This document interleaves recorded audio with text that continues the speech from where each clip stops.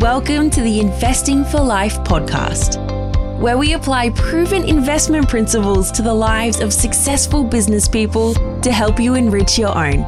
With your host, Douglas Isles. Hello and welcome to the Investing for Life podcast.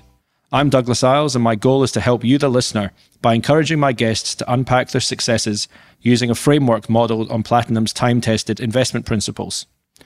We will explore temporary setbacks that shaped our guests. We will learn about the long-term steps they've taken to ensure they're on the right path, and we will hear how they stand out from the crowd. Today, I'm delighted to be joined by Elayne Grace, the CEO of the Actuaries Institute Australia, which is my own professional body. Elayne is passionate about building a strong, outward-looking profession that remains in high demand, and she was named in the AFR's 100 Women of Influence in 2019 in the public policy category, which is one of her passions. Elayne, I want to explore your journey through life, and where better to start than as a child growing up in Ireland? What are your sort of earliest memories? Well, first of all, thanks very much for inviting me into the podcast. It's lovely to have a chat. In Ireland, it's funny, I guess one of my earliest memories is probably even just the radio being on all the time. And I think that says probably a lot about Ireland and possibly has generated my like into public policy.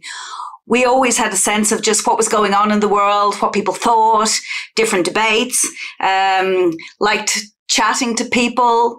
I similarly remember, it's funny, I emigrated to the UK and I remember going, it's the same, but why does it feel so different? And when I went back to Ireland just for a visit, I was at a bus stop and the person beside me just started chatting away to me and I thought, this is it. This doesn't happen elsewhere.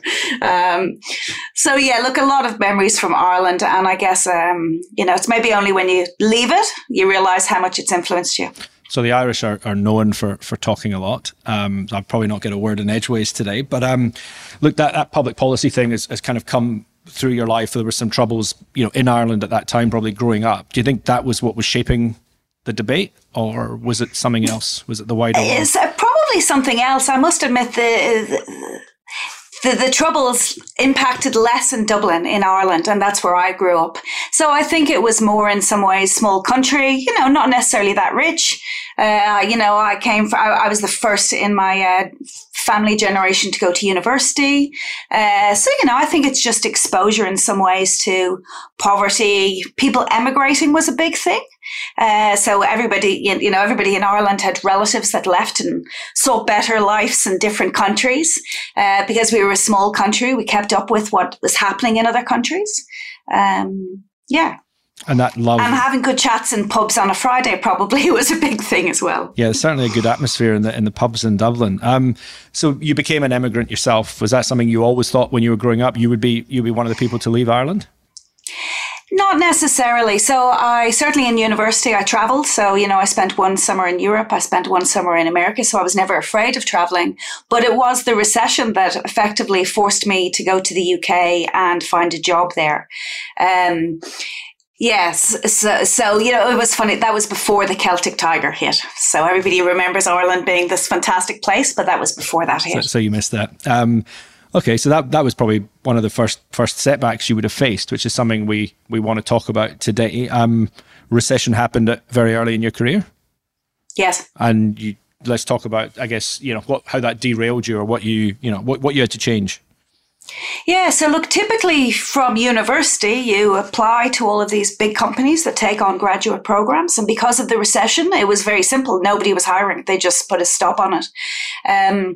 My sister had been a few years older and she'd also experienced it. So I just wrote to all those companies in the UK. I think I gave a very little thought at the time. When I think about it, as a result of that, I never went back to Ireland and worked properly. So it was a huge thing.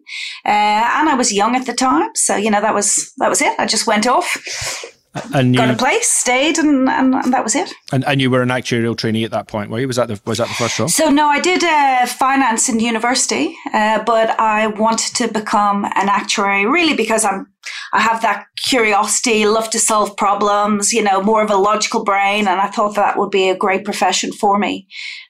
So I sought jobs in that space. Okay. And how did that go, the exam process? They're quite difficult, I remember myself. Yeah, so look, and in some ways that was one of the reasons why I think I went for it. I heard it was difficult and it was a challenge and I wanted to prove it and, I could do it and all of that. And look, it was, in the beginning I did really well. I think there's around 9 exams, and the first 6 I just passed straight through, no problem. And then I think I had my first fail, and I went, oh, okay, this is what it's about, But look, ultimately, I was going to prove them wrong, and I did it again. And I think I was one of those people, who decided, okay, well, if the pass rates are so low, I'll take 2 of them because then there's more chance of me passing.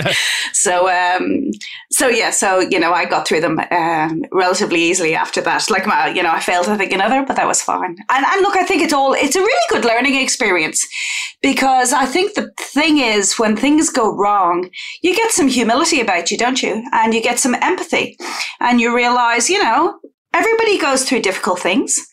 Sometimes it's potentially as a result of yourself, but sometimes, it's just circumstances around you and you just need to move on. And I guess you also realize that other good paths can come from that. So, and I imagine, getting the grades you need to get to that, it's very rare that you've failed before you take on such a challenging exam. So school would probably have been quite easy for you. Yep. Yeah, it was fine. Exactly. So that's a good experience. Okay, that's good.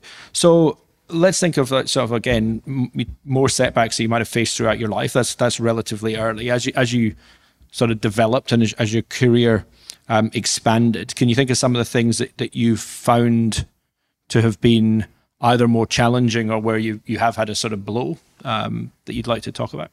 Yeah, so I guess another thing then is I decided after probably working around 4 years in the UK that I wanted to go traveling. And so I just saved a whole load of money. And myself and my boyfriend at the time then just went traveling for 2 years around Africa. So we basically got a one-way ticket to Kenya and spent 2 years eking the money out through Africa, India and Thailand, and eventually ran out of money. And so decided to come to Australia because that's where we had friends living here. And we thought, okay, well, we can stay with them. But I remember, so we arrived, I think, at the end of November 99. And of course, Australia, Sydney closes down in December and January. You can't get jobs, like everybody just goes on holiday.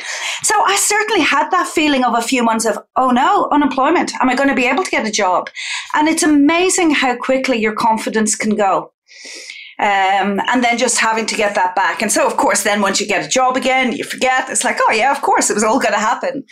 But, again, you have a lot of empathy for that period of time when people either take a change in life or get made redundant or just, you need to be able to cope with that uncertainty and have enough confidence in yourself that you're going to get through it. And so for me, that was a big point as well, I think, in my life. So 2 years is a long time to travel. That's very fortunate. What were the highlights of that? Not many people get to do that. Oh, well, I've got a huge love of Africa. I think with Africa, they really live in the moment and there's a lot of genuine happiness there. So I loved Africa. But I guess one of my highlights is going to Mount Everest Base Camp. I'd never done any walking before that. And this lesson of don't look up to the top of the mountain, just one step at a time, and you'll get there.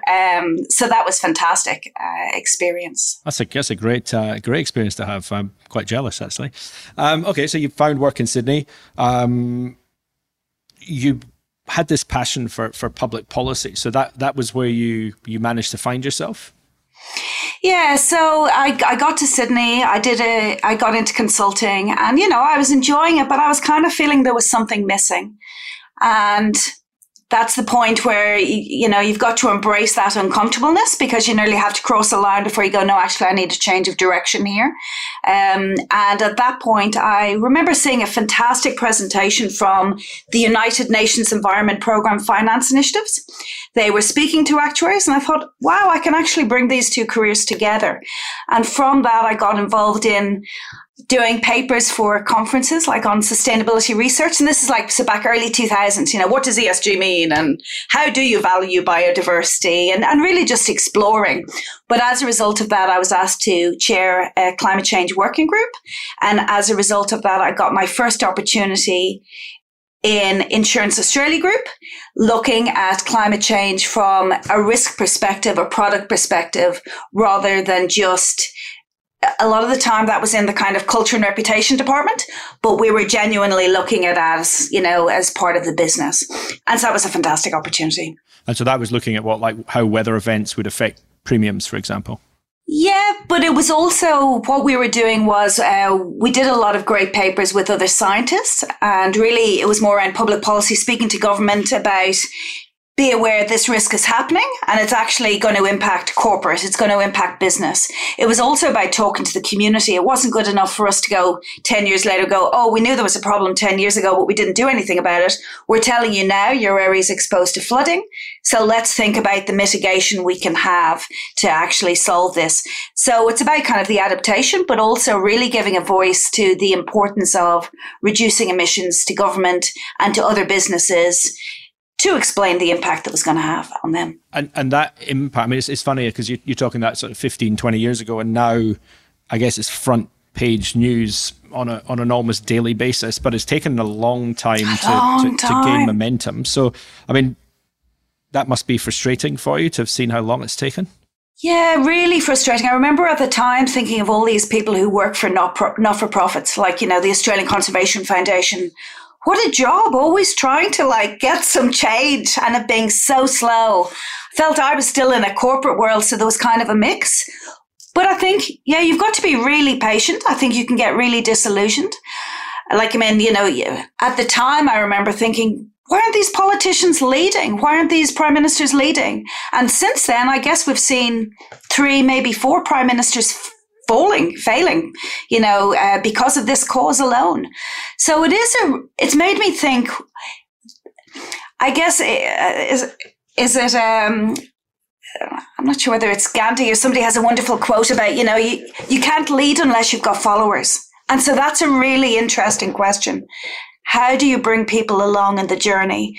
And for somebody who believes so much in logic, that's great, but it's not enough at all. Yeah. You've got to reach to people's hearts and emotions and self-interest and try and bring them along. So there's a really interesting thing there. There's the logic you talk about and the empathy. And I guess one of the challenges for someone like in the actuarial profession can be that you think you've solved a problem, and it can be beautiful solving a maths problem or something, but at the end of the day, how do you get that across to the public, or how do you get across to the stakeholders? And I guess it'd be interesting to know your own journey, that because you talk about your curiosity, your empathy, etc. How have you sort of married that through your career? Yeah, look, I think as you get older, you realize you do have to bring people more on the journey, and hopefully you get more realization of thinking, well, where are they coming from? What are their triggers that will actually make this resonate with them? It might be the most logical solution, but if it makes no sense from their perspective, it's just not going to get cut through. So I think more and more I've just concentrated on that. And actually recently I've just completed a brilliant design thinking course in Harvard Business School. Yep. And that was wonderful because that is more focusing on the customer. And in this day as well around big data, we can forget actually just going back to basics and having an hour conversation with a person, seeing what it is that triggers them, their values, their broader perspective on life. Yeah. I've actually done a very similar course at Stanford. So great. We're following some parallels here. But the thing I found interesting, that whole concept of the empathy interview, the idea that if you like, the answer is in the client. Yes. And maybe that's something for actuaries to kind of think about and learn more about. You are a mother, so you went through a period of obviously maternity leave and so on. I wouldn't call that specifically a setback, but in terms of a career challenge, it's something that a lot of women face and have to deal with. So how did you go through that process, and what did you learn from it? Yeah, so it's definitely a career challenge. And one I think that we need to be open about. So I took some time off for my first child. And by the time I went back to the organization, it had changed. So I was dealing with all the executives. The CEO had left. The other executives had left. It had been a changed business. And it was much more back to business, less focus on areas like climate change. the thing that struck me at the time was, so, you join these wonderful moms groups. I had amazing women, very, high achieving women, but they all struggled because what happened was they maybe came from a company, it had shifted. Often redundancies are offered. People think that's a good idea, but then they can't get back. For me, I was really lucky because I had a good profession and I could go for loads of coffees with different people from all over and go, how's the market? What's happening? And that led me to some good opportunities, I think. And so from there, I joined a consulting firm.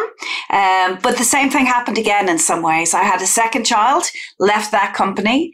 And since then, I have read some good books, and they talk about one thing I guess I'd say to your males or females who are planning to take some time off is, they really recommend thinking about this a couple of years before you're going to have children and making sure you're in a company that's supportive and that will stick with you in the long run. Because if you do leave that company and then have to join a new company, those brownie points that you've built up, people going, no, she's a really good worker, we need to look after her. Yeah. Or even going part-time when then it's really difficult to make the same connections with people is difficult. So, where it suits, staying in the company where you've built that rapport with people and they understand how much you have to offer is really important, because even if we come back part-time, we want to do meaningful work. We want to use our brains. And the challenge, I think, is how do you get part-time work to do that for people? And the profession obviously helped you being in that environment, but that's not something that most people can suddenly decide to join. So you step back to the company level and look at the networks that you can build. It's all about networks still. And I guess it's keeping those LinkedIn strongs before you actually need them, rather than, when you need them, and making sure you are social and have different coffees with people. Yeah. So all about Irish people talking in the coffee shops instead of the bars, which is great. So more recently, running a profession through the COVID times, how has that been? Has that been a setback or has it been an opportunity? Yeah, I think it's been an opportunity. I think it's so obviously how horrific, COVID situation on the world. Let's just acknowledge that. Yes. And I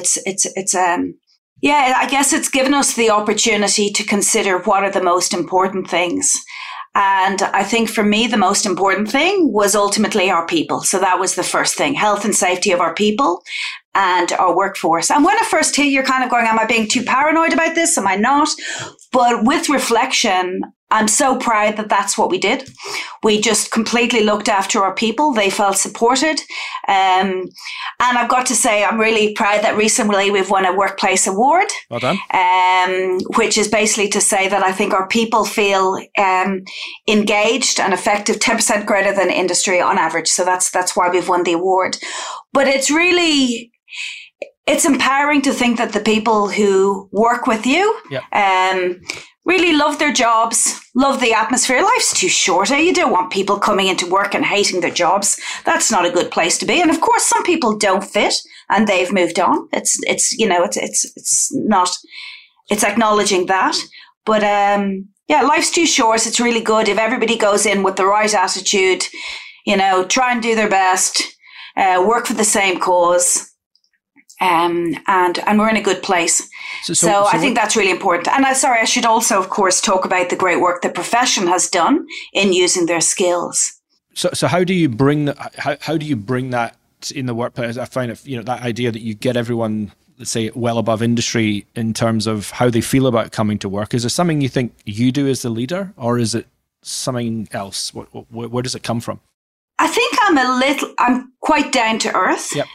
It's funny. I remember when I worked for Insurance Australia Group, getting into the lift one time, and there was Mike Hawker, the CEO, picking up something from the floor and going, "Oh, hi," And another time, I think, he had cancelled a meeting with me, and the first thing he said was, "Oh, I'm really sorry. I had to postpone that meeting," and I really felt. I'm someone small here, and he's acknowledging these moments. And I guess I've tried to do the same with my people. My door is always open, and just really have one-to-one conversations with them, but also empower them to be a very effective organization. We're a small organization that leverages off a huge amount of volunteers. Yes. And therefore, people really need to be engaged and committed. And we try and reward people verbally, I guess, for, what they've achieved, make them feel proud of their achievements. Excellent. That's great. So we've spent a bit of time on setbacks. The other thing I really want to talk about is change, and the idea that there is opportunity in change is something that we focus on as investors. But I'm interested in, as you've gone through life, some of the changes you've made, apart from exceptionally long holidays, which I'm still jealous of, but some of the changes you've made that you think are beneficial, have been beneficial to you and might be beneficial for other people to think about. So I guess the first one would have to be that point around sometimes you just get that sense in you that you're not happy and you need to take that. Yes. And really think about it. So many of us, I think, just get caught up in our work and don't spend enough time thinking about us and our direction and what we want to do. And it's not easy. Everybody goes, if only I was born with a passion, but it's about taking, maybe it's like that Everest Base Camp story, taking small steps. Yes. If you start taking steps there, getting involved in groups, doing research, writing papers, writing an article, it'll help you get in a direction that will lead to more and more opportunities. And hopefully that will be a better place that suits your personality more. But it's not easy. It feels uncomfortable. It feels like you're stepping off maybe the well-trodden path, but hopefully that brings you more delight in the long run. That's good. And that sort of, when you learn something like that, was it Everest that taught you that, or did you learn it in the workplace? Yeah, look, I think part of it's your personality, but part of it is once you do it once, then it's easier the next time, and then it's easier the next time. And then suddenly you've created an atmosphere where you're probably feeling you're not being true to yourself unless you do it. Yes, makes sense. So you talked about learning design thinking at Harvard. Is that again something that's normal for you to go and do lots of courses, or was that another big leap off? I would say COVID had possibly distracted me and I hadn't done enough courses in the last couple of years. Yes. So it was really nice to, and I'd done other things. For example, I had a coach, which was great as well to just talk through issues. But yeah, look, it was really, I'd done the AICD director course as well, which is fantastic. Yeah. So yeah, look, it's really important to expose yourself to different learnings in the world, and things are advancing so much.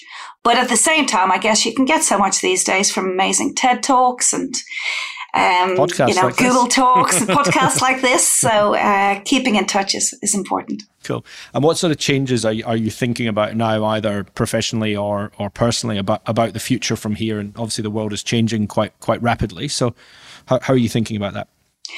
So I think it's really important for us to seize the future we want, and that's part of the public policy interest. But the same with COVID. COVID has given us an opportunity to rethink how we do things. I think it's given more balance between people from all different locations. It's enabled us to think about the importance between life and work. Hopefully it's enabled people to be more honest in work about what's going on at home. And sometimes there are difficulties and we all need to embrace that.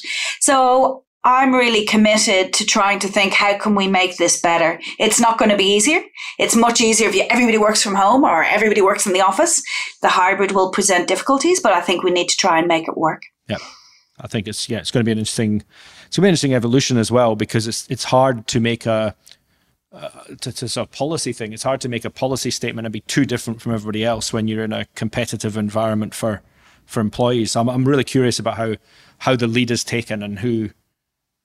How big a step any individual can make in that regard. So I think it'll be a very interesting path to follow. Yeah. How far have you gone with it so far? Because I guess we're only just coming out of lockdown in Sydney. So yeah, so look, we're basically encouraging people obviously to come back to the office next year in a hybrid fashion. And the reason is because, it's very easy as well for people to stay home. And I don't think that's healthy for them as well in their mind. We need to have anchor days. We need to have days where people get together and build those relationships.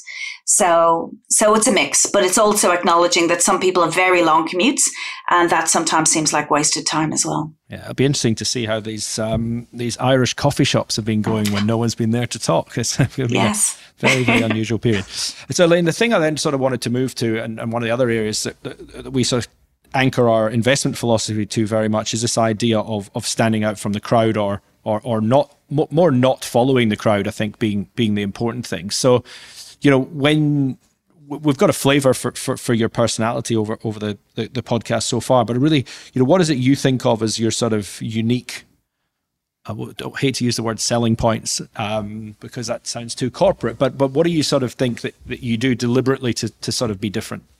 Yeah. Well, look, I think I generally have quite a positive attitude in life. So I think that helps. I also, I guess, have an innate belief in my own judgment and where I come from. So that gives me confidence and strength. But I also have a very strong belief that no one's better than each other and that everybody has something to offer. So, I recognize my strengths, but everybody has something. It's just a case of acknowledging it. And I guess that my other driving force is making sure I'm doing something that I believe is important. Because otherwise, kind of, there's no point. You only have one life. And so it's really important to actually, and for me, that's, I guess, making a better society and dealing with that. But that can be in all sorts. That can be making stronger companies to support the economy. But it's looking at the problems as they are in the world. Yeah. And obviously, you're doing a fantastic job with that at the moment. What would be the 10-year plan, if you like, or the 5-year plan? Is there something left that you really want to put your flag on? No, look, I must admit, I'm typically one of those people who likes to enjoy what I do that will create more journeys. So I'm very open to all sorts of opportunities in that sense. I think it's just a case of opportunities lead to other opportunities to other journeys. I don't think I could have ever predicted where I got to. And so I don't necessarily want to predict where I'll be in 5 or 10 years. But I guess I would say that, the world has a lot of interesting challenges at the moment. Yep. And, I'm happy just to contribute to those in whatever form it takes me. That sounds great. I mean, it sounds like you are making, a significant contribution at the moment. And I do like your approach to life. The small steps lead you to all sorts of opportunities. And, all the way from Ireland to Australia has been a fantastic journey. So, Elayne, thanks so much for joining us today. Really appreciate it. And there's some fantastic insights for our listeners. Thank you. Thank you very much for the conversation. It's been fun. Thanks for listening to the Investing for Life podcast. If you like what you hear, please remember to subscribe and share with your friends. For show notes from today's conversation, head to platinum.com.au.